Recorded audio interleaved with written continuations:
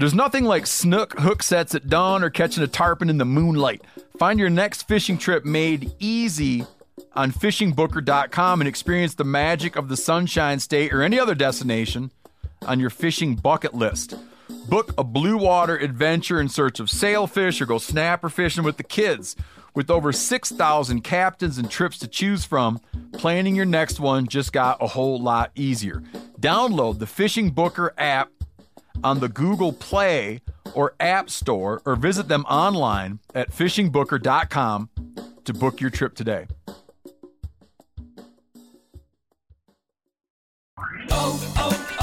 O'Reilly. Check engine light on? Take the guesswork out of your check engine light with O'Reilly Veriscan. It's free and provides a report with solutions based on over 650 million vehicle scans verified by ASE certified master technicians. And if you need help, we can recommend a shop for you. Ask for O'Reilly Veriscan today. O'Reilly Auto Parts.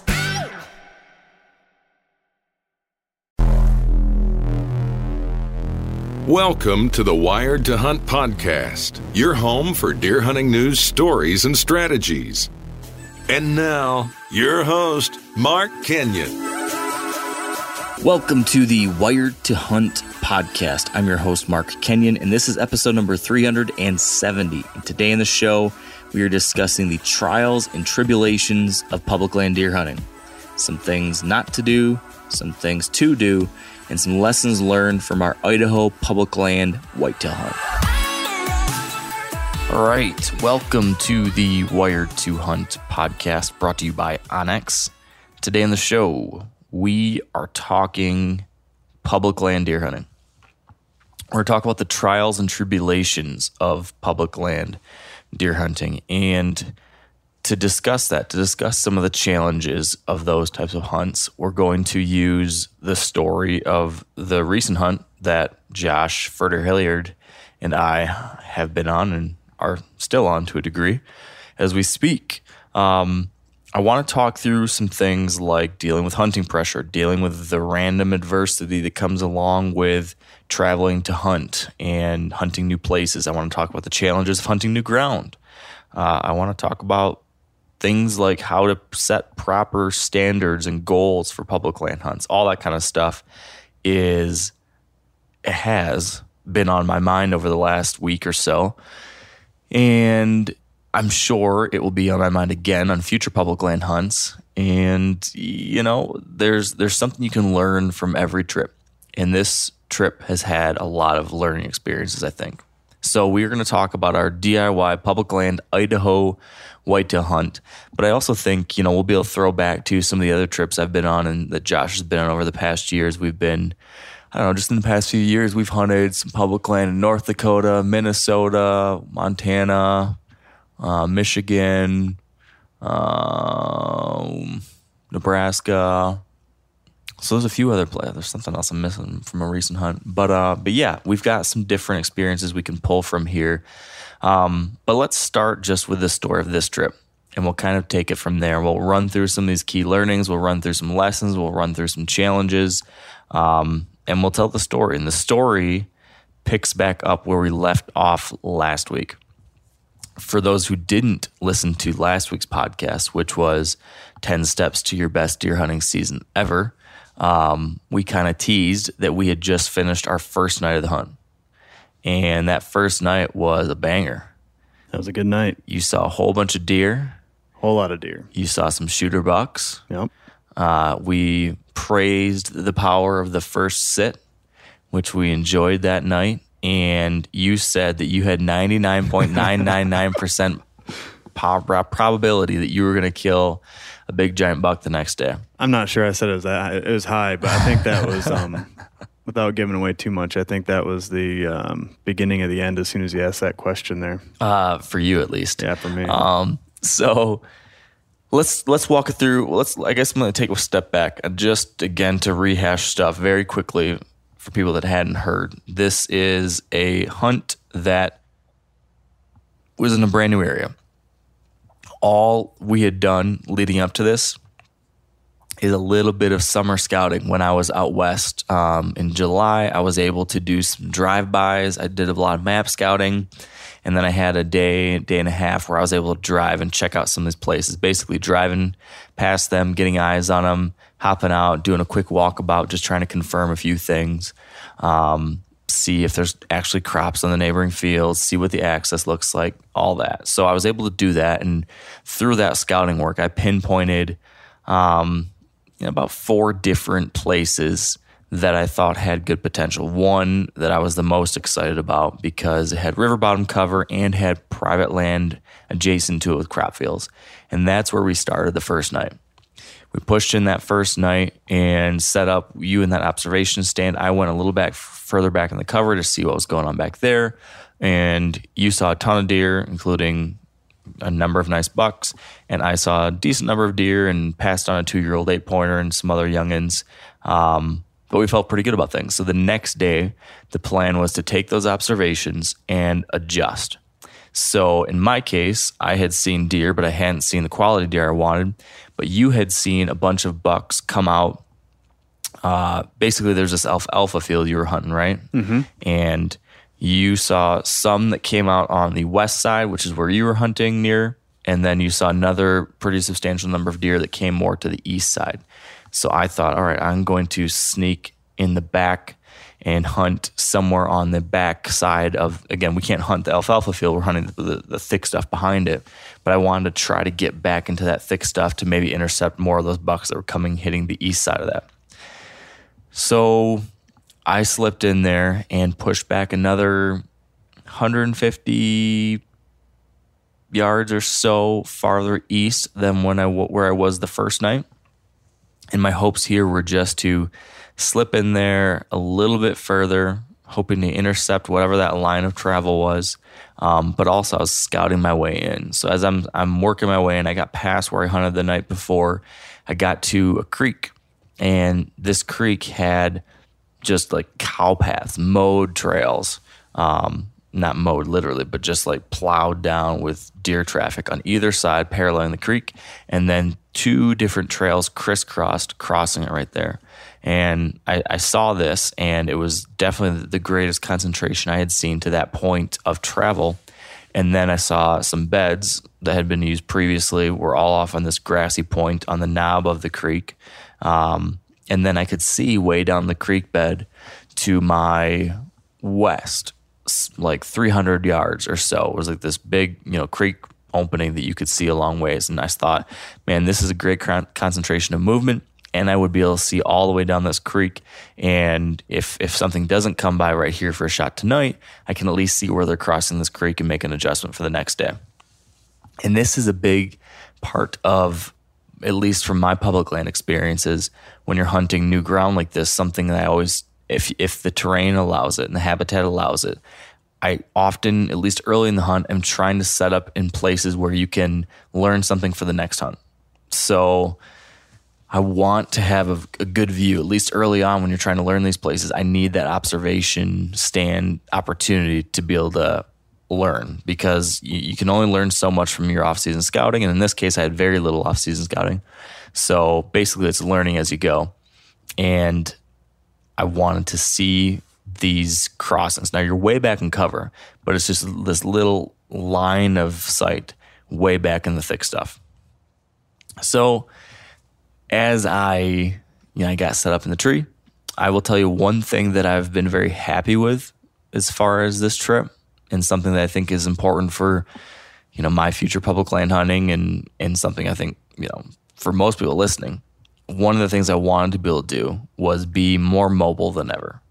Being able to adapt and move as often as you need to, and do it quickly, quietly, efficiently. And I will tell you one thing that I think I've done better than ever before is that I've not been as mobile in the past as I have been this trip. I move almost every night. I've been moving to new places, and I feel like my process is way better than it's ever been. I'm able to go up in one trip. The way I do it now, and I'll also tell you, my equipment has been improving over the last couple of years now to where I'm really happy with the system I have. So as you know, Josh, I'll run through this for people that might be interested in setting up something like this themselves. We're both using saddles. I'm running the tethered Phantom saddle and using the Predator platform. So when I get to my tree, I put on my knee pads. I'm wearing my saddle. I have a little, it's just a little, I don't even know how you describe it, not a pack, but it's a little holding case for the platform that Tethered makes. That's clipped to the side of my backpack. I have 3 climbing sticks, and these that I've been using this year are from a company called Timber Ninja. And I got to tell you, and you know this, Josh, I'm not big on talking about products all the time, right? I mean, we got to do ads sometimes, but I don't like to be like, I would have never killed this buck if it wasn't for my blank, blank, blank. Yep. So I avoid talking about products as much as possible because I hate that kind of thing. But I'm going to give a huge plug to these guys because I've been floored by these climbing sticks. These Timber Ninja carbon climbing sticks are nuts. Yeah, they're pretty slick. They're nut. I mean, there's no metal on them. There's no metal. So there's no sound. There's no clanking. There's no weight. I mean, you can hold all 3 sticks like an empty water bottle, like a Nalgene. It's stupid. Yeah, they're super light. I've just been so pleased. I just hate all the metal sounds on metal climbing sticks. Even if you tape your buckles, there's still just too many little pieces and parts that could possibly make noise. You have none of that. These things lock onto the tree really nice. What I've done is I've used the tethered Versa straps, which is like a daisy chain style, what would you call it? Strap, I guess, that again has no metal on it. So you just wrap the strap around the tree and then you pick the loop and then you put that loop on the little button on the front side of the stick, cinch it down the tree. I also have one of these sticks with a built-in aider. So it has like a cable that slides out the bottom of the stick, which essentially adds another, it adds another step to the bottom of that stick. So what I'm doing is I'm getting to my tree. I am taking my sticks off my pack. I am slapping that first stick up, but I'm putting it very high in the tree because I can have that aider that slips out from beneath it too. So I stick the first one on there, attach it. I then have a, what do you call it? My bow rope. It's retractable. Yeah. Yes. A retractable bow rope thing. So I clip that into my pocket. I attach that to my bow on the ground. And then I take my other 2 sticks and I attach them to little gear ties, like those Night Eyes gear ties that are attached to either side of my saddle. So I've got a stick on my left hip, stick on my right hip. My backpack's on my back. The platform is clipped to the backpack. I climb up that first step. I'm using my lineman's belt, and I just climb up that first one. I got my lineman's belt. I can lean back, grab the second stick off my hip, slap that one up, shimmy up that one, grab the left one off, stick that one up, grab the platform off the back of my backpack, stick that up, step into the tree, attach my tether. I'm clipped in. I'm good to go. And my motto this whole week when it comes to everything, but especially like setting up my saddle stands and all this kind of stuff, it is slow is smooth and smooth is fast. I've just said that over and over and over. And I've tried to, like, in general, I'm always in a rush. I feel like I'm always running late, or I want to get somewhere faster. I need to get this thing done. And so I'm always stressing out in the woods about that. But I've just tried to be smooth with things. And when it comes to my setup process, that has really helped, I think. And so if there's anything I have done good on this trip, it's been getting up, setting up quietly, and not always like super crazy fast, but just one smooth process. And that's something that I think can be helpful on, all sorts of public land hunts in the future. That is all to say that I quietly and efficiently got set up on the downwind side of this creek, within range of the crossings and the 2 parallel trails, and with a view down the whole creek bed. And I saw a bunch of deer. Some young bucks came through. So young bucks crossed way down the creek bed. A bunch of does came by me. But long story short, on that night, did not see any shooter bucks. I slipped out and met you back at the truck. Yep. And what did you see? How'd your night go? What were you doing? Yeah, I did something similar. I kind of pushed back further into the north, into the thick stuff, trying to intercept these bucks that I had saw the night before coming to the alfalfa field. And so I got back in there, and man, it was a slow night. I'm trying to remember, I think I saw a few deer that night, maybe a doe and a couple of fawns and maybe a 1.5-year-old buck. I did see one decent buck come through early. I don't even remember if I told you about this, but he came through early, maybe 50 to 75 yards to my west. But other than that, it was a pretty quiet night. And that was the night I had high expectations for, and unfortunately it didn't all come together that night. But yeah, it was not what I was expecting to see that night. I was hoping for a little bit better night. So that hunt had happened the day after we recorded last week's podcast. And last week, one of the things we talked about was the importance of asking why.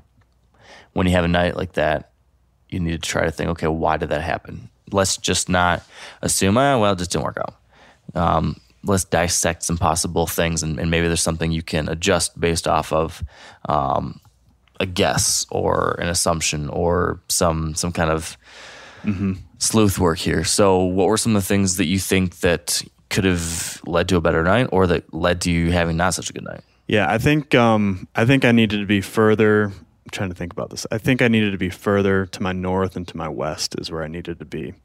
I think once I kind of got set up, I was like, wasn't thrilled with what I saw. Like, it looked good down on the ground. There's a bunch of trails kind of all funneling down to where I think a lot of these deer were entering the alfalfa field. They kind of like looped around, and then there was some fences and some gates and things like that I thought they were going around then to get in the field.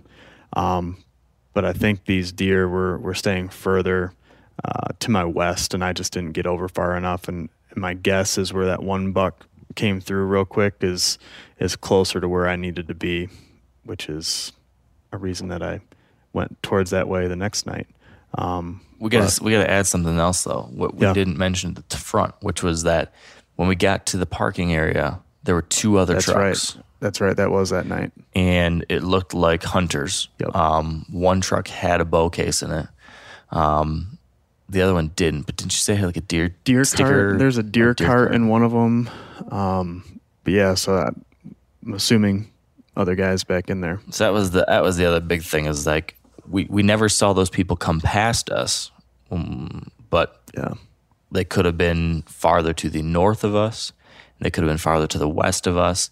And with the wind direction we had there, if they had been west of you, their wind could have been blowing back across where you were hoping those deer were to come. Yep. And that could have been a reason why you didn't see anything too. Yep.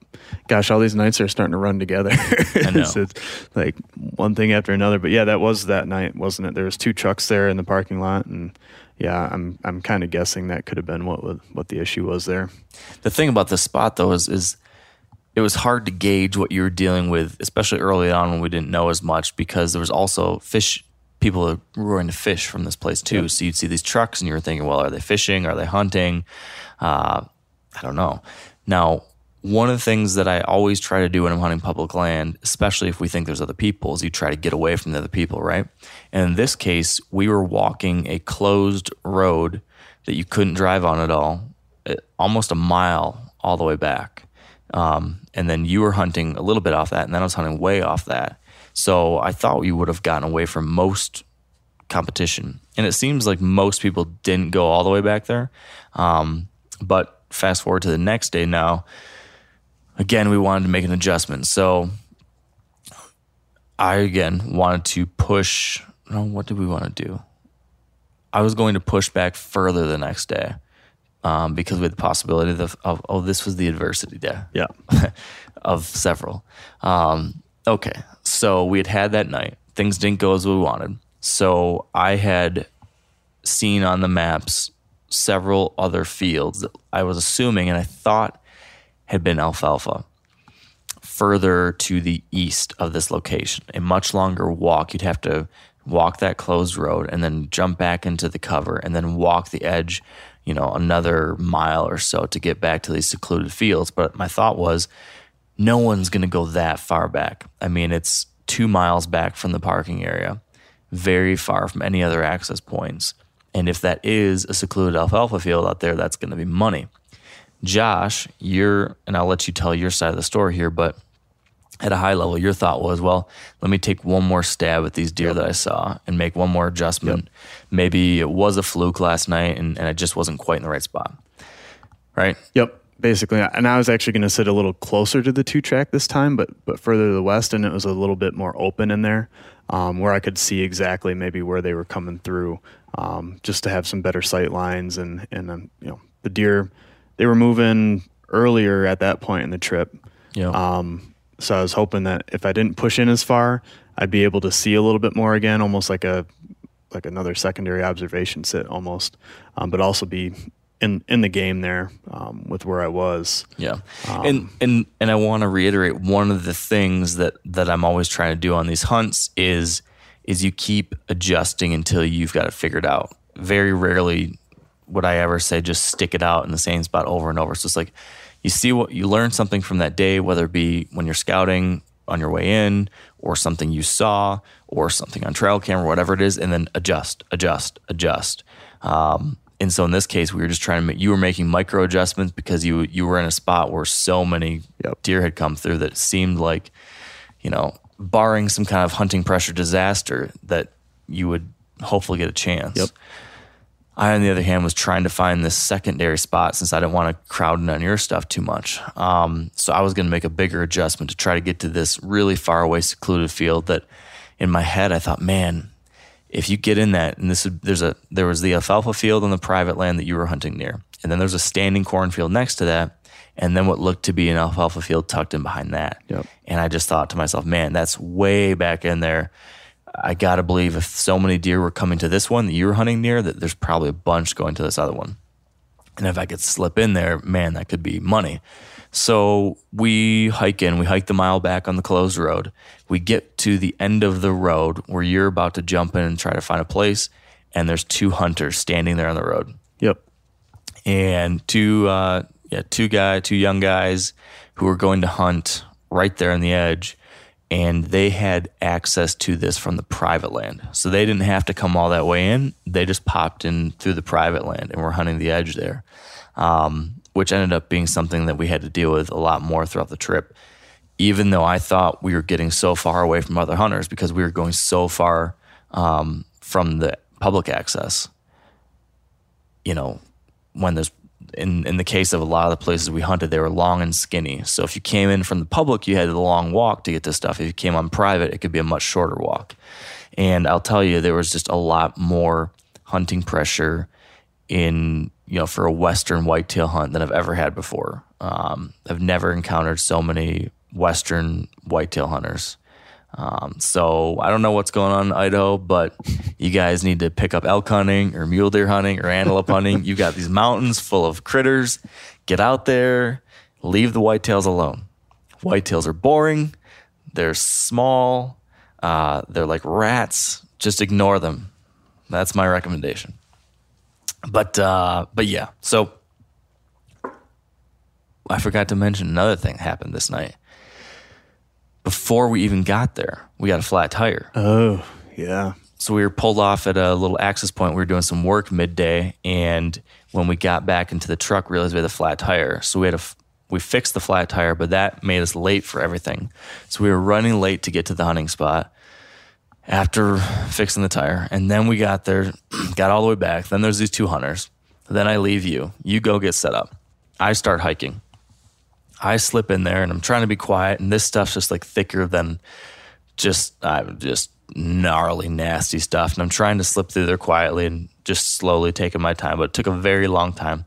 I finally get all the way around this chunk of private. I have to walk this public, jog around this chunk that kind of goes into the public land. Way around. I'm adding like another mile to my hike. I get around to the other side to where the secluded alfalfa field is supposed to be, and it is standing corn. So I'm looking at this, and it's, September 4th or 5th or whatever it was. There's 3rd, I don't remember. But early September, and there's green alfalfa fields around here, I know. Yep. And I just, historically, from what I've seen, these deer are not going to key in on corn until it dries down. until, October or something. Maybe they'll, nibble on it a little bit, but I don't think it's going to be nearly as attractive as those green alfalfa fields. So my thought was, man, this is not going to be the spot to be.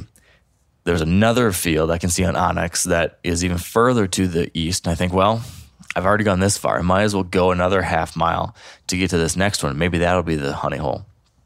So I keep hiking. And there's so many like stickers and burrs and prickers and crap. Like my pants and boots and everything are just covered in stuff. I get all the way to this next field. And first off, it is not a green alfalfa field. It's like a cut hay field. It's just dry brown straw.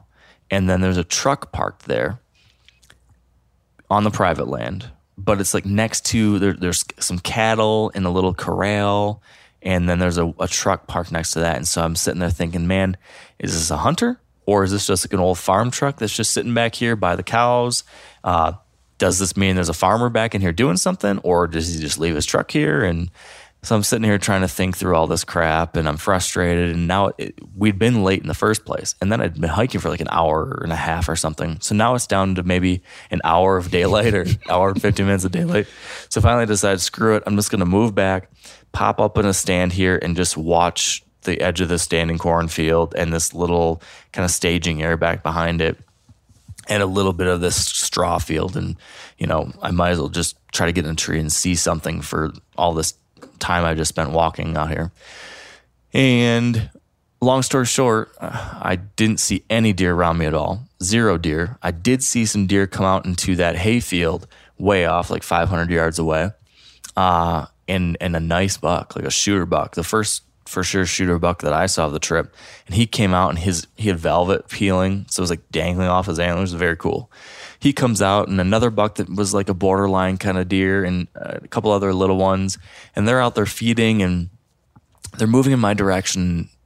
The big buck, every once in a while, would look at the tree line that was like in between me and him. So I've got a standing cornfield, and then there's a little tree line, and then there's the field that he's in. And he would stop, and he's just kind of staring at that tree line. And it was kind of like he was staring in my general direction, but I knew he wasn't staring at me. He was so far away, and the wind wasn't blowing that way at all. So I kept wondering, is there another deer there? Is there someone there? What's going on? But the evening progresses, and it gets to the last like 10 minutes of daylight, and then I hear crank, crank, clank, clank, and a truck starts driving down the edge of that field, just barreling down the edge of the field, and just drives like a bat out of hell all the way down the field past the deer, like within like 100 yards or 50, 100 yards, something of those deer, driving past them all the way down to the end of the field. And I can hear the truck stop. I hear doors open and close, and then nothing. And then those deer eventually run off. So there go the deer, and someone had driven in here. And now I'm wondering, okay, what were these people doing? Was it the farmer? I don't know. So the rest of the night passes another 10 minutes. It's just about dark. I'm packing up, and then I hear crunch, crunch, crunch, crunch. And I look down the kind of opening where I'm at. There's a little trail I was near. And here comes a guy. And I'm looking at the guy, and he's wearing like a white jacket. And it's like not what I would expect a hunter to be wearing, but he's wearing a white jacket, and it's like ripped up. And he's walking right at me, and he's holding his bow, and his arrow is knocked, and he's like clipped on, walking with his bow like this. And it's like the end of the night, and like charging at me, like moving very quickly right at me. And I'm thinking, what is this guy doing? And how does he not see me? He ended up walking literally within like 2 yards of my tree right underneath me. And I don't know. It just was kind of a weird situation. And the guy was a little different. And I was like, I'm not going to bring any attention to myself. I'm going to let this guy just go. I don't know what he's doing.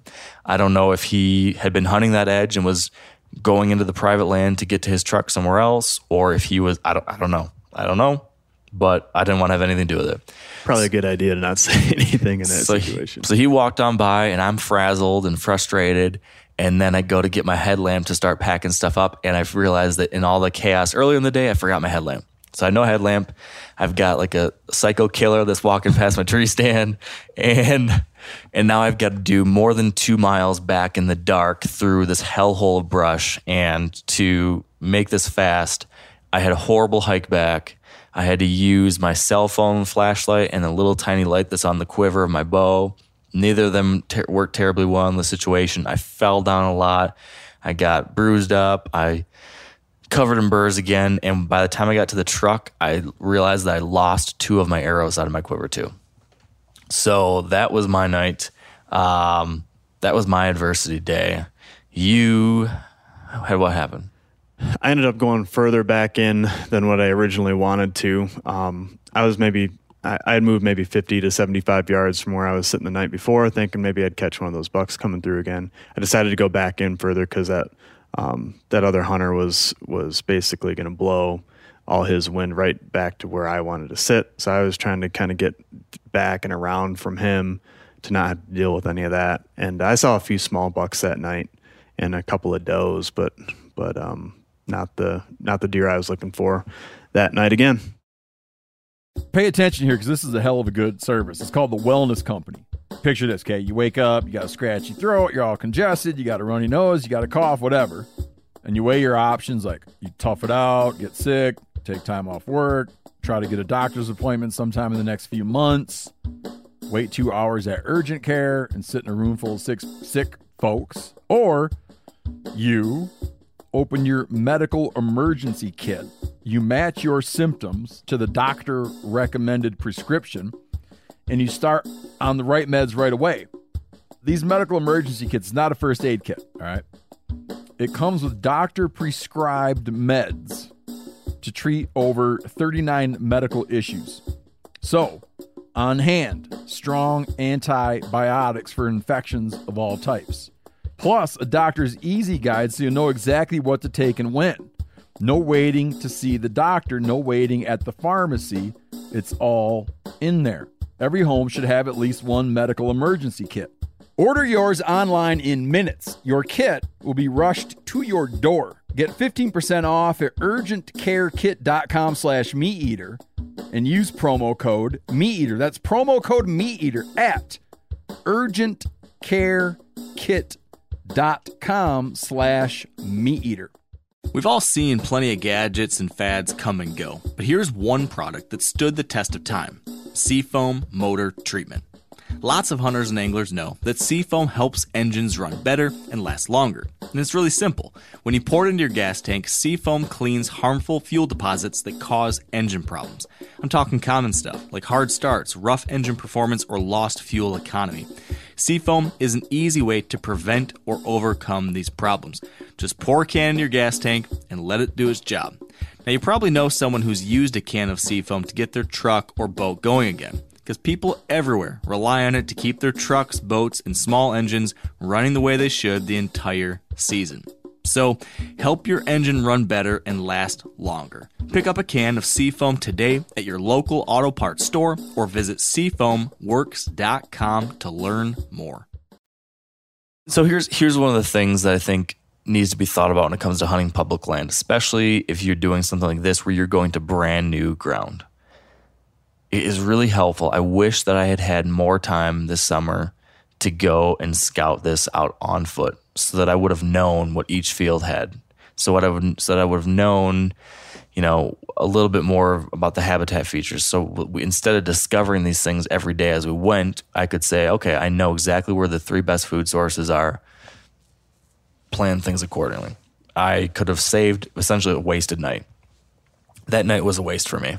So when you're on a trip like this where you only have 7-8 days or whatever, you can't afford to have wasted days. You can't afford to have wasted nights. And we had one. So if I'm looking for different takeaways or things that I could have done differently, that I can do differently in the future, one of those things is going to be, again, try to get more scouting time. And we talked about this last week, scout. More scouting, the better. And I thought we had found the things we needed to find. I felt confident, but, we kept having new challenges that forced us to do new things in which having more information would have helped. So you can never have enough scouting. Maybe we could have done more scouting during the trip. That's another thing I've thought about the last couple of days is, should we have been taking some of the time midday when we were doing work or when we took a fishing break a couple times? Should we have gone and been walking some other stuff to put, some contingency plans in place? it's a weird balancing act on a trip like this because you're trying to kill a deer, you're trying to do this. At the same time, you have to get, at least in our case, we still have to work. And then, like we had some days like over the long weekend and stuff where we're still trying to have a good time a little bit and do some fishing, enjoy yourself. You're out west, you don't get to do that a lot. But then I look and say, well, we didn't spend every single possible minute scouting or hunting. Right. We could have done a little more.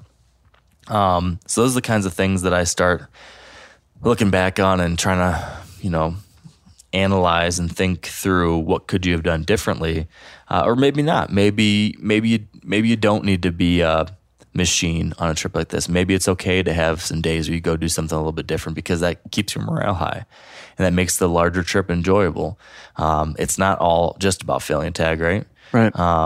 So I don't know, but these are all the things that I'm thinking about and that I'm going to continue to battle with, I think. And yeah, no, I've definitely had those same thoughts. I'm like, oh man, should we have been doing this? Or, and then I started thinking, if we go look at some of these other places, are we putting more unnecessary pressure on some of these spots than what they're maybe already getting, by going in there and scouting around and checking things out. But yeah, I also think some of our fishing breaks have been a much needed morale boost for some of the days that we've had. Yeah. So yeah, it's a catch-22 for sure. Yeah. And to your point, that's the constant balancing act on a hunt like this is that balance between scouting and learning and hunting while keeping pressure as low as possible. And the whole name of the game on these hunts, this one more than some hunts I've been on, has been dealing with hunting pressure. Yeah. It has been constant. It has been more than expected. It's been in unexpected places and in unexpected ways. And it's basically thrown a grenade into every different plan we've put in place. And we've adjusted, and you'll hear we keep on pivoting and we keep on going to new spots or pushing in deeper or trying to adjust based on what's happening. And then there's a new grenade and a new grenade. And I think that brings me to the second or whatever number we're on, another takeaway for me when I look back on this experience and look back on past public land hunts. And it's just being able to do what you have to be able to pivot. You have to somehow put on a smiley face and pivot to the next option. And so many times we've had that happen where it's like, son of a bitch, this thing happened. And then the way I try to handle it is like, I'll feel it. I'll give myself like that night. I'm going to be pissed about it that night. I'm going to be frustrated. We'll vent to each other for a little bit. And then it's all right. You got to adapt and adjust. You got to push through it. You can't, it's fun. It's so funny. Everything we talked about last week in that episode, we've dealt with this week. Yeah, for sure. And it was good timing for that episode. It was good timing because so much of the mental stuff we talked about, we've had to try to practice this week. And it's not easy. It's not always easy to practice what you preach on that one because so many times you want to get disheartened, you want to get frustrated, and don't want to. You do. I do get disheartened. I do get frustrated. I do get just down on stuff, and you somehow have to try to battle that. And it's something that you just got to do your best at and try to figure out a way to keep on grinding. I think we both had some therapy sessions in the truck on the way home from hunts this week for sure. So yeah, I tell you what, it's nice to be with somebody else though. Yeah, I've been on hunts like this solo, and it's easier to fall into those things when it's just you in your head. 100%. When you've got another person there, usually one of you can be like the good cop. So if like when you're feeling down about something, I was trying to tell you, hey, it can all change. Got to keep pushing, whatever. And then when I'm pissed off about something, you were saying the same thing back to me. And that I think is another great reason to go on these hunts with a partner, to have a built-in psychiatrist if you need it. So that was night number 3 or 4 or whatever it was. Hunting pressure influenced us from both sides in a bunch of unexpected ways. So after that, I think we decided to try a new area, right? This was my adversity day. Your next day was the adversity day, wasn't it? Mm-mm. I don't know. I can't remember what they were. One of the many adversity days. Yeah, but this day I decided to go and hunt a new spot that was kind of farther to the east. And this was in the same general area, give or take. So I believe there to be more green alfalfa fields in this section over here that we could access from a different access point, different spot, but get into similar types of habitat. Great thick river bottom cover with private land crop fields on the outside. So same kind of game. I just wanted to get into the backside of this area. And this time I found an access point that didn't seem to be as known. It wasn't like a place that's just for hunting. It seemed to be something that if you didn't know you could get in here to hunt, from past experience, you wouldn't know it. While the other place had like a gated little parking lot and a closed road that you could walk a mile back, this spot, there was nothing. There was just a bunch of woods, and you had to cross a road, dip into a little chunk of timber, hop a fence, and then you're in it. So that said, to get back to one of these crop fields, I had spotted some good bucks feeding out into one of these fields this past July, I guess it was. And I marked that on Onyx. So I knew, okay, I know for sure that there's some good bucks back in that timber and that cover back there. It's about 2 miles to get back there, though. But we've been dealing with a lot of hunting pressure. And when you look at this map, you've got a narrow stretch of cover along this river on the public land. And then it eventually widens out, and there's a bunch of oxbows and just really good looking stuff. And that was all right near where that field where I saw those bucks were. So all that told me that this seems to be a good area to be. We decided to make the hike and do it. So got on the hiking boots and walked and walked and walked and walked and walked and walked and walked. And as we walk in, there was a trail camera and a tree stand just like within 100 yards of the access point. So already I'm like, oh no. More hunters on this spot too. Keep going. We see another tree stand way up high. Keep going. We see a ground blind. So now I'm sweating bullets thinking that even in this spot, we're back in it. But we eventually get, I don't know, about a mile out back, that disappeared. Mm-hmm. And we get to a spot where the river comes tight to the private land, and there's a small pinch of public in between it. And there is a alfalfa field on the on the private land, and an open gate, and then the public land, and a bunch of trails that you could see all coming through there. And that looked pretty darn good to me. So we decided that somebody should sit there. And you did. I did. I sat there. You sat there. Yeah. Ended up being a better night than the previous nights. They didn't quite use that area like I thought they would. I don't think I had any deer come back from the cover and go through the gate. I did see a few, like one for sure shooter buck that had came from my east. I think he was maybe on the private on the private land. They were way out, 100, 200 yards out, a small bachelor group with some other bucks. But other than that, not a whole lot going on back there. I ended up seeing a couple moose, I think like 4 moose that night that came right out of the thick bedding where I was hoping deer would come from. A bull and a cow moose came out of there making all sorts of racket. There was a deer headed down a trail towards me, and that's when those moose came out, and I never saw that deer. I don't know what it was. I could just see the back of it. But yeah, ended up dealing with moose that night. I think there ended up being 4 out in the field by the time I left, and as soon as they came out, I had a couple does come in the field, but not really any other action from bucks that night, at least close. Everything was a ways off in the distance on private. Yeah. So I had continued on past that point, and I wanted to try to get to this area directly above where I had spotted those bucks in the summer.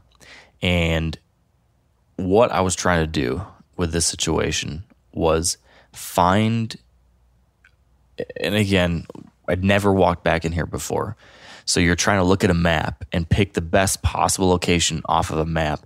But what I saw was, as I look at this area directly above where the crop fields were, there was a long stretch where it was relatively open, kind of sagebrush, open field kind of stuff on the public land. And then there was a line of trees and then another opening, and then a bunch of really good thick stuff that led up into this section of islands and oxbows. And with the wind direction we had, I'm looking at that and I'm trying to pick, okay, where would I hunt in this huge this huge chunk of ground? Well, if I'm going to have a good starting point, if I'm a buck, there's a decent chance I'm not going to cover any of that. I'm not going to cross any of that open stuff. I'm going to want to stay in thick cover. So I looked at where's the thickest stuff, and then how would you come from that very thickest stuff in these islands down along that edge. My assumption was that they would go no farther east than this sagebrush edge. So my idea was to set up essentially off that edge, beneath it, in a spot where I could see, but be on, within shooting range of this main trail that came off that edge. That's all I had to work with. And then I wanted to be somewhere where I could at least see a good distance on either side. Again, pointing to that whole observation idea when you're on these hunts. If you're not really sure of where you're at, what you're doing, be in a place where you can learn something and adjust for the next day. So I got set up, saw some does early on, and then, the last 20 minutes of daylight, I had a buck pop out, dropped down right off that edge, came across, and when I first saw him, I'm thinking, oh, that might be a shooter buck. And he turned and looked at me. He was like a decent 8-pointer, and I'm ranging him. He's just past 40 yards, and at that distance and the angle I had, I'm like, I don't want to try to make that shot. It just wasn't a shot I felt comfortable with the way he was coming in and the way the tree was in front of me. So at the same time, I see a second deer come behind him. And that deer steps back just a little bit farther behind him, and I put my binoculars up on him, and he is a big buck. He's a big buck. Like a buck I would not expect to see in public land. And he's at 55, and the two of them pass. One's a little past 40, one's at around 55, and they move through, and I can't get a shot at anything. It's too far for the big one. They move through, very excited. Moments later, I see another deer, another like 15 yards farther back. And he steps out, and he's even bigger. Big buck. So I see these 3 nice bucks. 2 of them are impressive deer. And they go through, and quickly we're out of sight. But I pinpoint exactly where they crossed. Happened very fast. It was intense. And I couldn't get a shot, but it was this moment of hope and excitement. And I knew right away, okay, I'm going to make an adjustment tomorrow and I'm going to get a shot at him. Now, when I sit and look back on that night, I see one glaring missed opportunity. And I just, in the moment, I never even thought about it, and I don't know why not, but I didn't even think to try a grunt. I should have, you could make an argument that these deer were completely unaware of my presence. They were moving through. Maybe it could have spooked them. But these deer out here, I think, at least I used to think, are relatively less pressured and more apt to be susceptible to calls. So I think I could have tried a light little contact grunt and maybe could have made one of them curious. All I would have needed is that, that second buck to come another 20 yards closer out of curiosity, and I might have been able to get a shot. And I just never thought about it. I don't know what it was. I was just in the moment, and it was like, oh my gosh, look at that one. And then, oh my gosh, look at that one. Right. But that could have been a game changer maybe. You never know. Hindsight's 20/20. But that's something that if I'm looking back on things that I could have done differently, that's definitely one of them. So I didn't. The bucks moved off. I waited till I was pretty confident they'd moved way off and went out to the fields and were long gone. And then I slipped out of there really quiet, pulled my set, and then I made sure to remember exactly where those deer crossed visually. So that the next day my plan was to come in and set up about 50, 60 yards farther to the east to hopefully intercept them coming back through. I was very excited that night, and was full of hope, excited to see what would happen. And the next day, to move it along, I guess, you had some stuff come up. You couldn't hunt that night, some stuff. So I was going solo, and I snuck back in there. And this was, I felt great. The wind was right. I slipped in there in such a way that, just once I got close to this general area, I was just in super stealth mode, took it slow and smooth. Then I slipped in and made a big loop back around this section so that I wouldn't walk anywhere that these deer might possibly cross. Made sure that my scent was as far to the downwind side as possible. So I essentially did like a J-hook around and then approached my tree from the bottom. Got into it, got all set up. And I found the tree, so I didn't have a setup there yet at this point. and basically had moved to be downwind of where these bucks had passed through, but within shooting range of where all 3 deer came through. I found a tree with a big fork and a bunch of vines hanging off of it that provided some pretty darn good cover, and I felt good. The night progressed. We should point out, all of these nights, it was like 90s, high 80s to low 90s the whole week. Very hot. Super hot. So all the movement was in the last half hour to hour in most cases. And that ended up being the case here. We get to the last half hour or so, a bunch of does come out, pass by, and then boom, here comes a buck popping out of the same spot that those bucks did the night before. And so I'm like, holy crap, game on. I got my bow, I clip on. First there's like a little velvet 5-pointer, and then a hardhorn 6, and then a velvet 7-pointer, and then there's one other buck, I think a forky, and then here comes that 8-pointer from the night before. And so at that point I'm thinking, oh, okay, this is the running buddy. Then right behind him is going to be the 2 giants.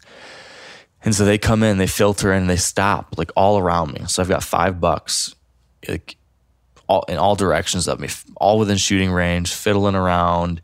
That big 8, not big 8, but like a decent 8. He's like rubbing his antlers and tree limbs and fiddling around. And I'm looking, I'm like, God, where's the other bucks? Where are the other bucks? Where are the other bucks? Should I shoot that 8-pointer? Where are the other bucks? They got to be coming. They got to be coming. And to move, to jump right to it, I guess, I decided not to shoot that 8-pointer because I had to give it a chance for these other deer to come. They'd been with him the night before, and they never showed.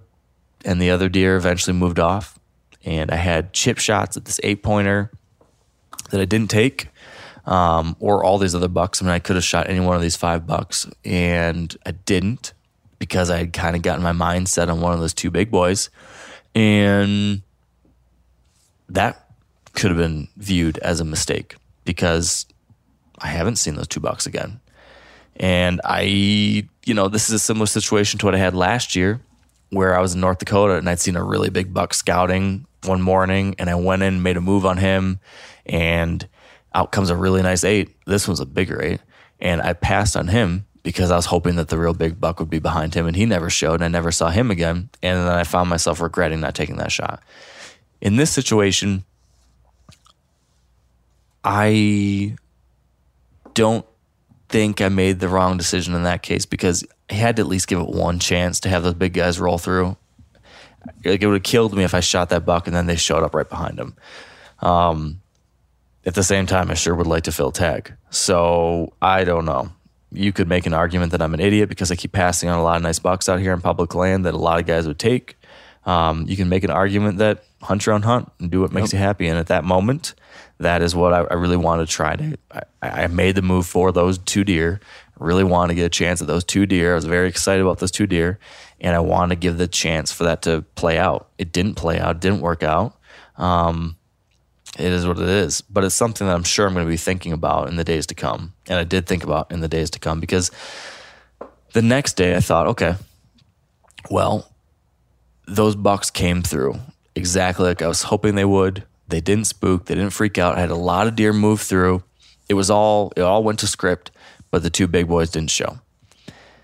You never know, but I thought in my head, man, there's a chance it was just a fluke last night, and maybe they'll come through again. I think I should give it another chance. So I decided to slip back in there. I've got the same wind, same conditions, everything. I'm going to try it one more time from that spot. I get into that spot. I'm feeling good. It's looking good. And I don't know, maybe a half hour into the sit, I start hearing like ATVs or UTVs driving up. And I hear like kids like yelling and screaming. And they pull up like close. It sounds like they're 100 yards away or 150 yards away or something. And my heart sinks. And I'm thinking, oh no, what's going on? And they're coming from the private land. So this group of people comes in off the private land and they start like cutting stuff. I hear saws and hammers and people hitting metal against metal. And I'm trying to listen and trying to figure out what are they doing? Because at this point I'm thinking, okay, do I need to bail? Or do I stick it out? Like, is this going to be like they're coming in here grabbing something, farm equipment, and then they're going to be gone? Or are they like, going to be here for a long time? So I'm listening and I'm sitting there stressing out, trying to decide what to do. And then I hear someone mention something about tie downs, and it sounded like there was girls and boys at first. And when I hear the thing tie downs, I started thinking, are they like setting up camp? Like, is it like a group of kids that are gonna like set up a tent and camp out on their, on the edge of their farm for the night? So I got this idea in my head that was maybe what was going on, because it was for a long time, all this noise in one place. So I thought, okay, I have to move. I'm too close to all this commotion. These bucks aren't going to come all the way out here, but maybe they'll come out of the bedding, and if I get right in the edge of the bedding, maybe they'll stop there and mill around and I'll be able to get a shot. So I pulled out my stuff. I decided to leave my set hanging, and I'm going to sneak on the ground and try to set up on the ground. I slip out. I sneak about 200 yards deeper into the bedding cover area, towards the bedding cover at least. Slip sliding in real slow, sneak. I'm seeing some good trails and sign. I'm feeling like I'm getting right to the edge of like where like the real bedding stuff is happening. I get in there, I settle in, find a little nook to get comfy in, and I think it's down to, I don't know, like an hour and a half or an hour of daylight left or something. And I'm thinking, okay, maybe this will work out. I was saying this stuff we were just saying, adapt and adjust. Like in my head, I was like, God, totally screwing up this great plan I had, but no, we're going to adapt and adjust. I'm going to sneak in. It's going to be all right. Get set. And then I hear, and the dang ATV or UTV with a bunch of people comes driving right across this track that I crossed all the way back into me.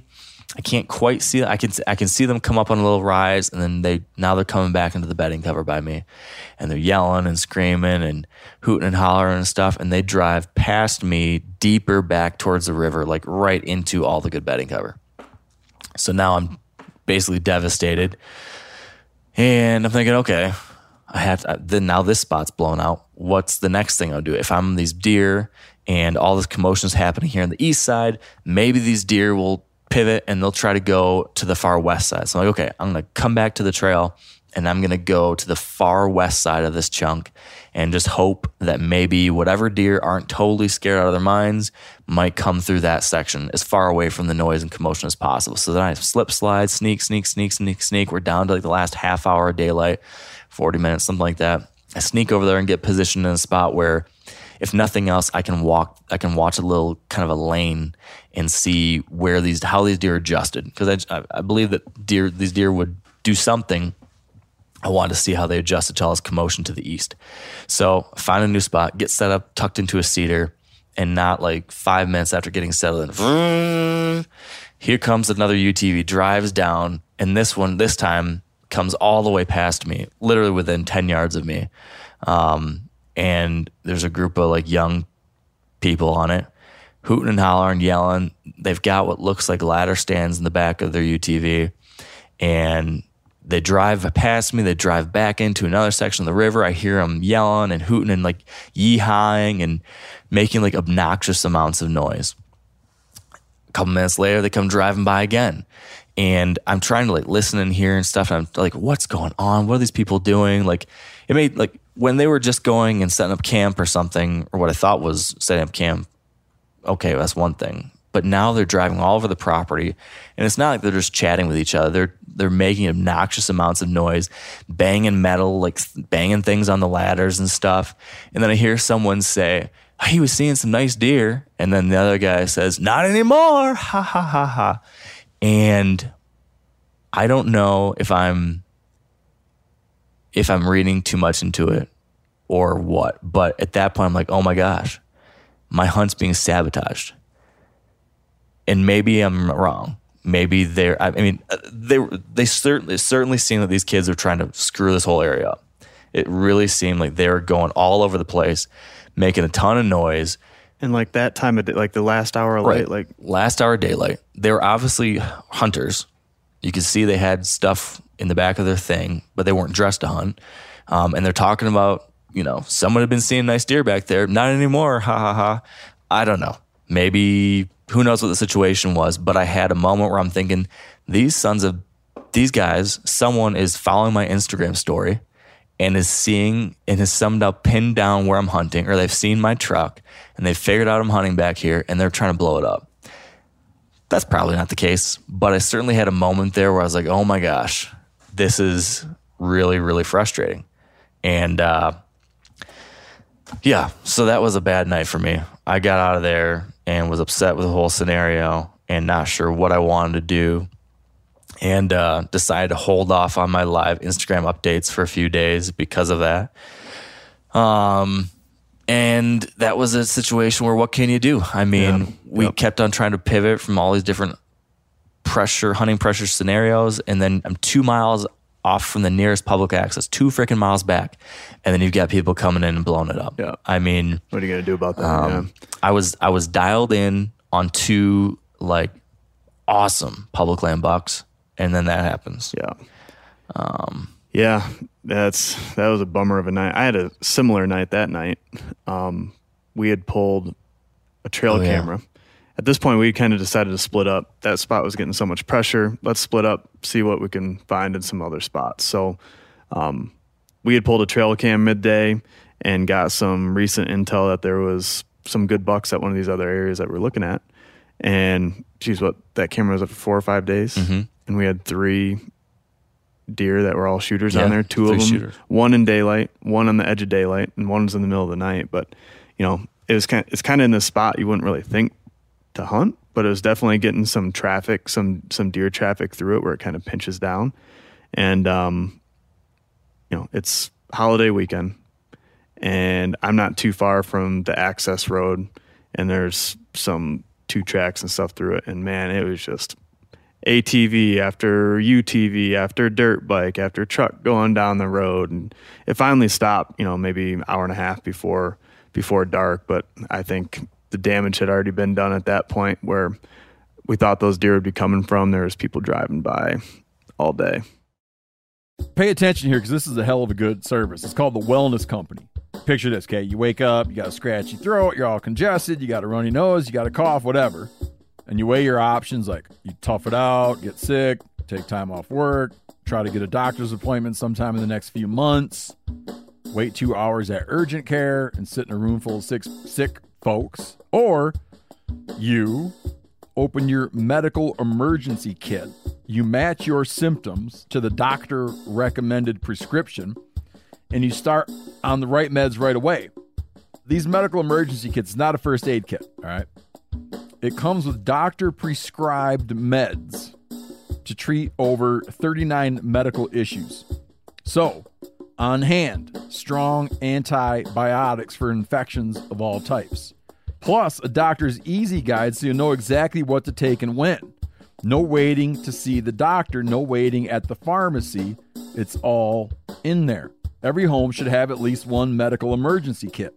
Order yours online in minutes. Your kit will be rushed to your door. Get 15% off at urgentcarekit.com/meateater and use promo code MeatEater. That's promo code MeatEater at urgentcarekit.com/meateater. We've all seen plenty of gadgets and fads come and go, but here's one product that stood the test of time: Seafoam Motor Treatment.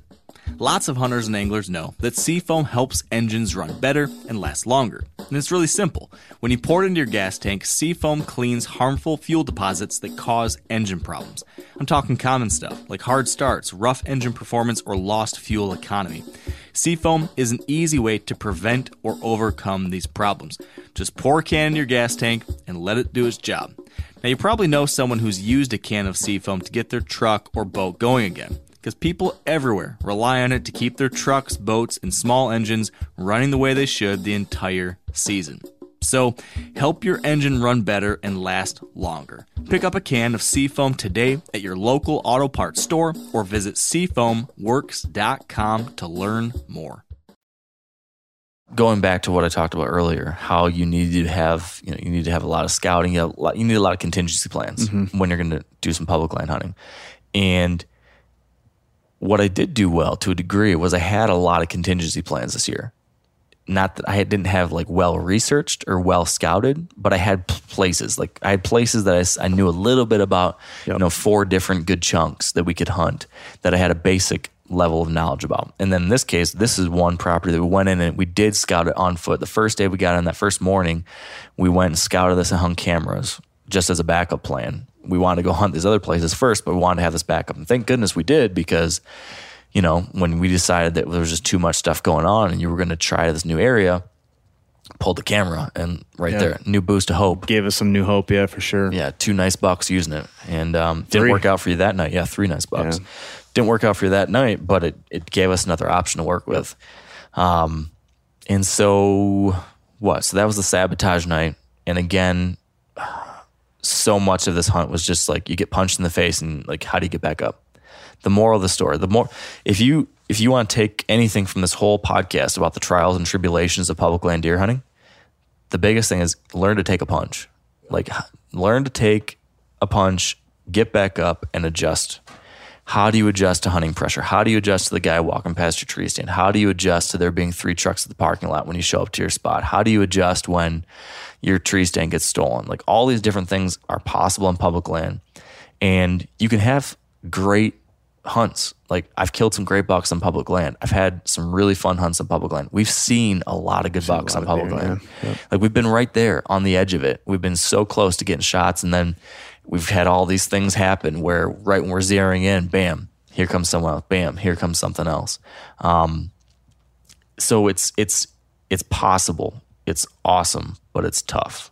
It's different. And we've just had to keep on reminding ourselves of, hey, it could change in a second. We just have to keep on moving to the next option, move to the next option, and maybe this one, it'll finally work out. So it's definitely been a game of mental chess, just trying to figure out a way to stay positive and keep moving. But we had the sabotage night. The next day, we hunted in the morning. We started hunting mornings the back half of the trip, given the fact that we hadn't filled our tags yet. Stuff was starting to get a little down to the line. So we scouted one morning to that point, and now we started hunting. And I don't even think there's anything terribly exciting about these hunts. We hunted that new areas where we both hunted. Neither one of us saw anything to speak of. That night was like a dangerous windstorm that came through and like was blowing down trees all over the place. We did not hunt that night. But when you look at a short trip like this, every hunt matters. We missed a night because of that. So that was a big deal. Like that was 1/8 of our possible good hunts as far as evening hunts gone because of a storm. And then I had another wasted hunt because of my debacle hike. And you could point to a lot of our other hunts that became debacles, became wasted hunts because of this hunting pressure, the sabotage night, all that kind of stuff. So that brings us to last night, right? Yep. So we've had all these things happen. We've had everywhere we've gone, we've been blown up by other hunters or other people, but we have had sightings and we have had some close calls. So last night I did some mental gymnastics and I'm trying to think through, okay, what should I do? My initial gut reaction was that, okay, all that action happened in there 2 nights prior. We had this big storm blow through and a big cold front hit. So it went from being in the 90s to now being in like the 50s. Or I think it was like high 50s. Yep. So huge cold front pushed through. All that commotion that happened back in my little honey hole was bad, but it was all on a UTV and like in just like a couple places where they got out. So these deer are used to farmers coming in and making a racket all around here. I kind of convinced myself that maybe the impact won't be quite as bad as I initially feared. And I forgot to mention that night after they drove by and left, I ended up seeing deer immediately start moving. Like as soon as they drove away, the last 5 minutes of daylight, I had a couple bucks and a couple does come crossing in front of me still. So that gave me a thinking, okay, these deer just hunker down, they wait till the farmers leave, and then they get right back to it. So now I'm thinking maybe with this mega cold front that just pushed through and with the fact that all that sabotage at least was, it wasn't a guy crisscrossing on foot everywhere. It was people driving around. We're driving up to the property to go hunt and we see a truck on the side of the road on the private land with 2 hunters getting ready to go and hunt. So now I've got a new curveball thrown in my plans because this was pretty close to, if those guys came off the private, went straight in, they would eventually hit the same general area as hunting on public. So as I'm hiking in to go in there, I'm sitting here and I'm thinking in my mind what to do. And I've got one part of me that says, you had this blow up in there 2 nights ago, and now there's 2 guys that are going to hunt somewhere in the same general area. You need to pull your set.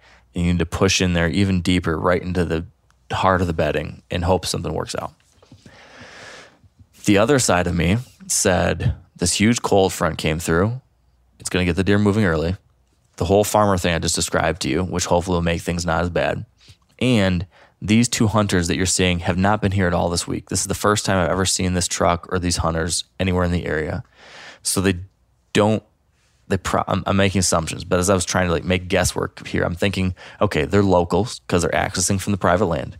If I'm a local around here, I don't think anyone ever comes and hunts this public. I can't believe, maybe I'm wrong, but I gotta believe it's rare that people are hunting the public land, hiking in 2 miles to get back to this stuff. So they're not used to other hunters being back there probably. And secondly, if I live out here and I'm a Western guy, you're probably used to seeing a bunch of whitetails coming out and feeding in these huge alfalfa fields, right? There's tons of deer. They're all feeding out in these fields. I'm thinking if it's the first night out that I've been out and a big cold front is in, I'm thinking these deer are going to be on the fields. So maybe these guys are just going to hunt the field edge. So I did all these mental gymnastics and I convinced myself that I should sit the same tree again because I just had a lot of confidence in that specific tree. Like I knew that was the killing tree, that these bucks had come by twice before. And I just didn't have as much confidence if I went in and tried to find a brand new spot further in. That might get me closer to the bedding, but I wouldn't be in the right spot. And we're down to only 2 more sits, 2 more nights at least. And essentially, I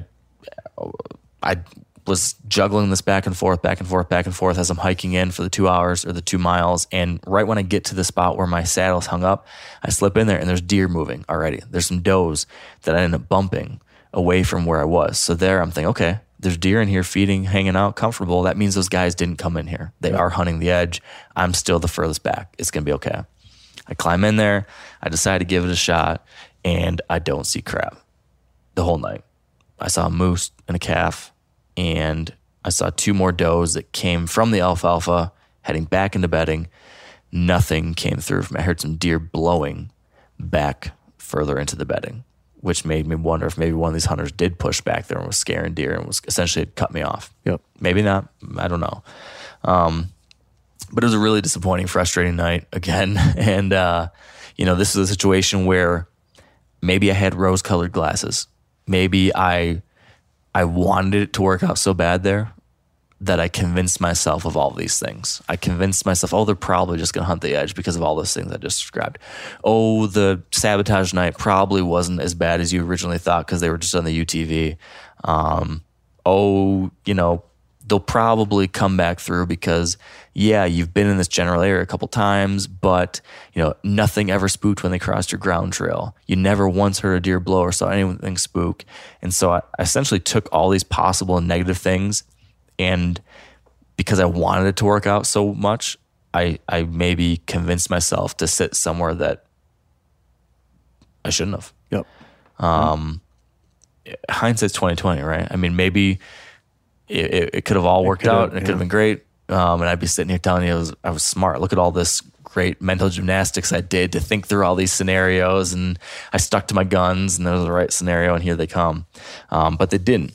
So that was last night. And after that, after sitting in this spot and having it gone from seeing a lot of deer and 3 good bucks to now seeing almost no deer, definitely knew it was time to pull the plug on that spot.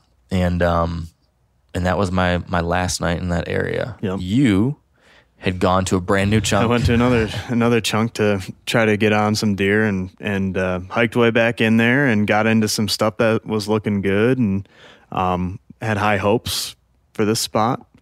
And very similar to you, nothing going on. I literally just got all set up and I wasn't thrilled about my spot. It was very limited in trees, a lot of big, like old cottonwoods down in here. And just, you couldn't get your straps around the trees, or they were split off, or they were dead, or the one tree I wanted to get in was like half eaten by a beaver. It's like, I probably shouldn't go up from that. Yeah. So it's just one thing after another. And in the spot where I thought they'd be coming through on this little creek, it looked like from the maps that you could see trails coming out of there. And I got there and there was no trails coming out of there. The water was maybe a little high from some of the rain and some things that has been going on here. But ended up finding another secondary little location that I liked. It was in just on the edge of some thick stuff, a lot of trails crisscrossing through some of this cottonwood. I don't want to call it savanna, but like, you got the big cottonwoods and, the grass, the grassy fields below it. And so I get all set up and I hear crash, crash, crash in the thick stuff to my south. I'm like, all right, here we go. This is a good spot. And out pops out like 3 moose, like a bull and 2 cows, and he's chasing them all around and grunting, and they're just making a racket for like a half hour in there. And then they kind of calmed down, and then over to my west, I guess it would have been. Here's some more crashing, and look over there, another moose coming out. So I ended up seeing 6 moose at this spot last night.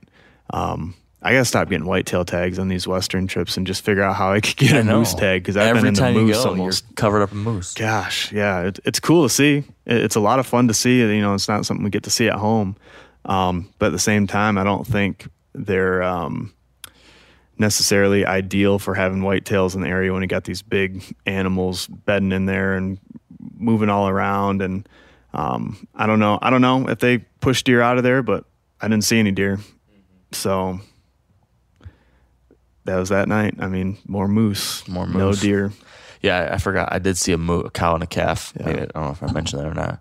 I did see a cow and a calf last night. So, yeah, we kept on trying new spots and it hadn't panned out. Yeah, I was in an area that I could see a pretty good distance and nothing going on around me. Right. And basically all of these places we've tried to be in, we've tried to balance 2 things.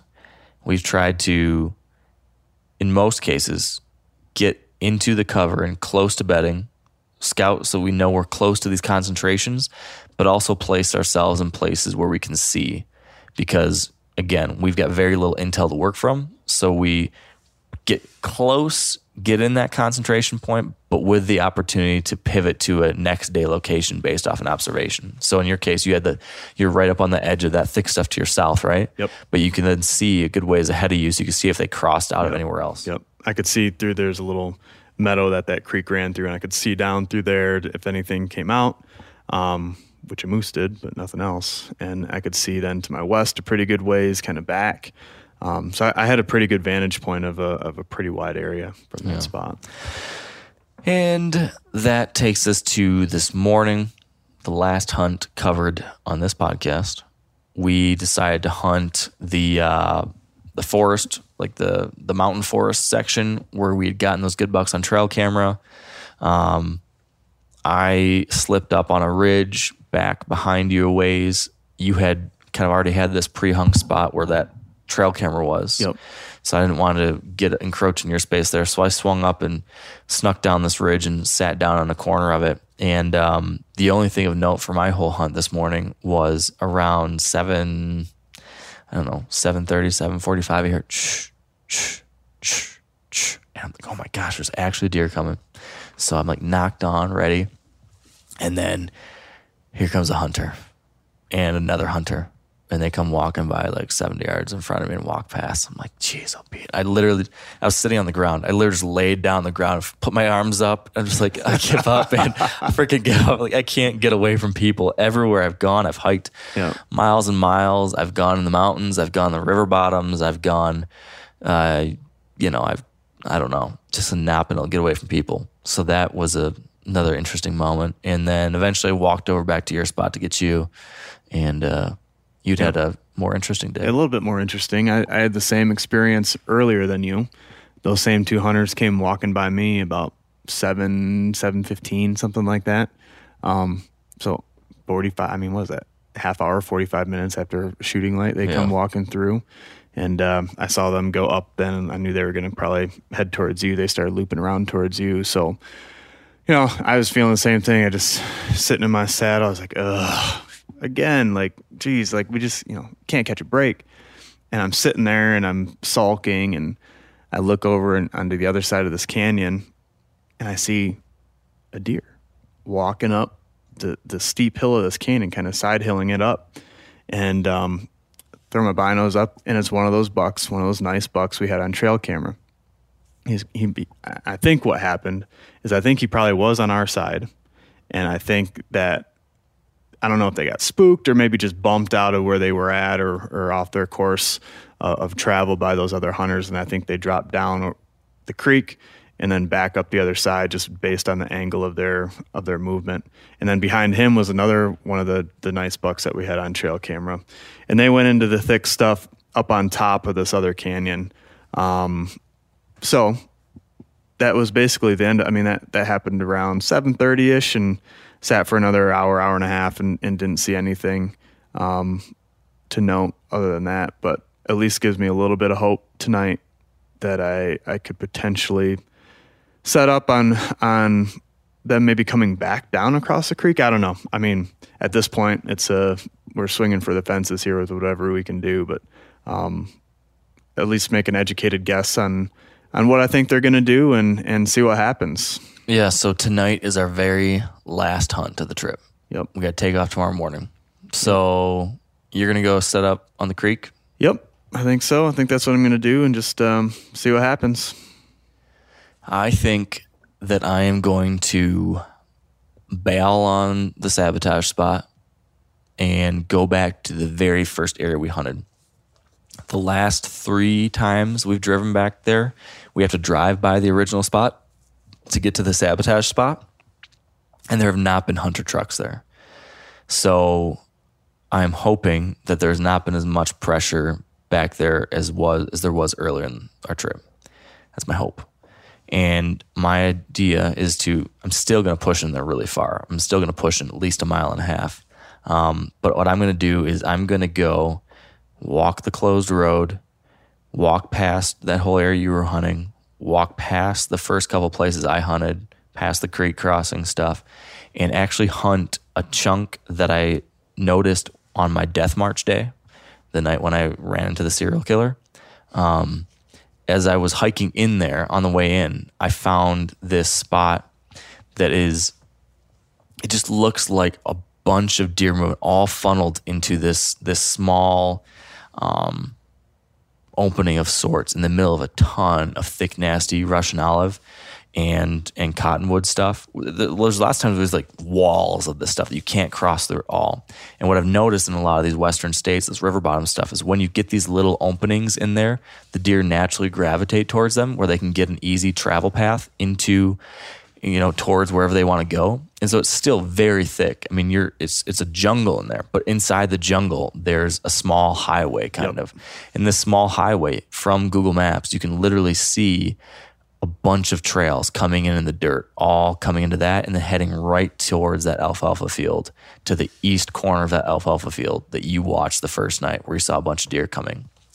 And essentially what I'm hoping this is it's going to be, it's not the very end of the funnel because the very end of the funnel is on private land by the alfalfa fields, but I'm hoping it's going to be midway up a funnel of deer movement where they're coming from all these different places and they're filtering down towards the food. And my hope is that this thing's way back in the cover, but in a little bit of a funnel of sorts that I'm banking on with the colder weather, with hopefully no one being crazy enough to push that far back in, with hopefully my guess about the deer movement and based off of the sign I saw when I walked in there's all right. Hopefully something's going to move through there, and I think it has the highest number of potential target deer based on what you saw that first night and what we've seen. And my standards are, I'm not waiting out for 2 big giants anymore. I'm willing to take a crack at a nice buck, and that's, I think, the best opportunity to do that. So that's what I'm going to do. I wish that I was like sitting a kill set based off of an observation from the night before, or wish I was in a spot where I'm like, oh yeah, it's going to absolutely happen. But unfortunately, every time we start zeroing in on something, it's been blown up. And that's just the cards we've been dealt. Yep. And I guess my takeaway from this whole thing, if I'm looking at what can I learn from this or what can other people learn from this, it's just the same thing we've said over and over again. The fact that you need a lot of backup plans when you're planning a public land deer hunt like this. You need to go into it being like, this is another thing we talked about last week. Like, think positive, believe in yourself, believe in it, but also have plans for the worst, prepare for the worst. And we kind of did that. we had a lot of different places, so we've been able to keep on going to new spots. I just wish that I had scouted even more, and so I knew these places like the back of my hand. I don't know them by the back of my hand, so we're learning it all new as we go, and that's inevitably tough to do when you're learning and dealing with new hunters coming in from every direction all the time. So it's been a challenge. It's forced me to probably hunt harder in like a 8-day period than I ever have, as far as like just like hanging and resetting and hiking, like long hikes, like lots of long hikes in and out. Yeah, we're definitely going to have our setup dialed in for Michigan season, though. Yeah. Setting up. It's going to feel like a piece of cake now. Gosh, we've been doing that nonstop. So, you know, that's how it goes sometimes. We've got one more hunt. Maybe we'll have that last minute magic and we'll be able to celebrate. Or maybe we're going to go home with no tags filled. I'm torn on this one. I'm like very frustrated and upset with it because I really thought we would be able to get it done. I was really confident coming into it. We had a little more time than I usually do on these hunts. So I couldn't imagine a scenario where we'd come home without filling any tags. Everything seemed to be lining up pretty well for us. And then just everything went wrong. And what I've tried to do is, like, over the last day, as I'm like mentally processing all this, is also remember that when it comes to trips like this, all hunting is like this, but especially trips like this, you need to be able to take satisfaction out of the whole experience. Because if you're so dead set on just killing a deer on something like this, like, the odds are stacked against you when you travel 2,000 miles from home to a brand new place that's hunted by dozens of other people, apparently. The odds are stacked against you. Sure. And if we can only derive enjoyment out of killing a deer in that situation, well, then we probably should have known that we were setting ourselves up for potential failure. So I think when I look at it, I'm not upset that we fished a few times. I'm not upset that we, came out here and saw some beautiful country, and we saw some nice bucks, and we saw a lot of deer, and we saw some moose, and we got to, explore new places, and it's public. Yeah. It's like here for us. Like, how crazy is that we got to go to this stuff that we don't own and got to enjoy this beautiful, beautiful country and critters and things, and we got to do it basically for free.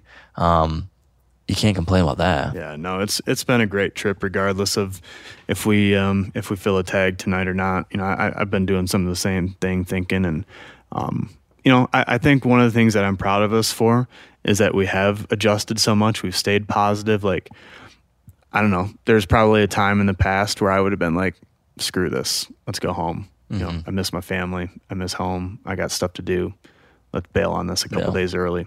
Or that storm's rolling in, let's get out. I think there's things that we could have, we could have packed it up and went home, and we didn't. We kept, charging away at it and being scrappy and trying to find new spots and new deer to hunt and get away from people. And, didn't always go in our favor, but, I think we definitely gave it a hell of a shot.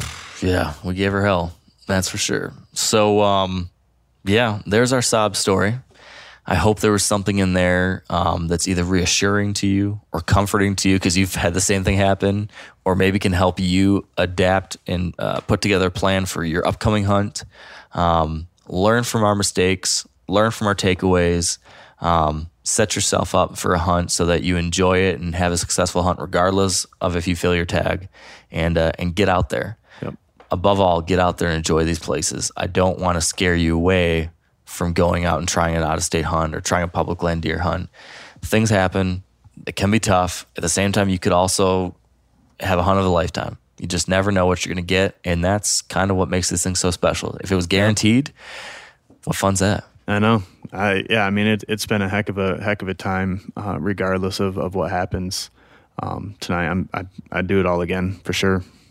All right, man. Well, I think we should shut it down, wrap this podcast up, and you and me need to go out and have one last great hunt.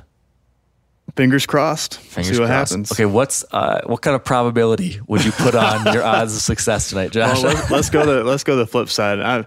I'm saying about 1%. 1%. I think. Yeah, I don't have super high hopes, but There's deer. There's a couple deer that I saw this morning, and I think I know where they're going, and it's just a matter if they'll come back down the canyon and cross the creek again. I figure if I go super low percentage, maybe it'll happen. I don't know. There you go. I'm going with 20% for my hunt tonight.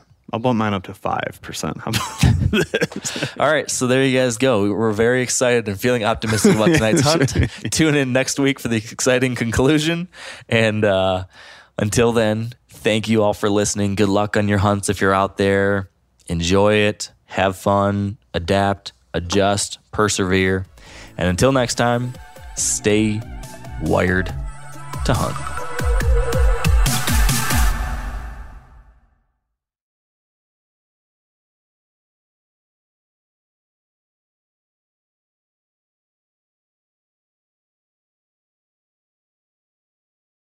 I'm sure a lot of you guys remember the old ceremonial hunting tradition of eating the heart out of the first animal you kill.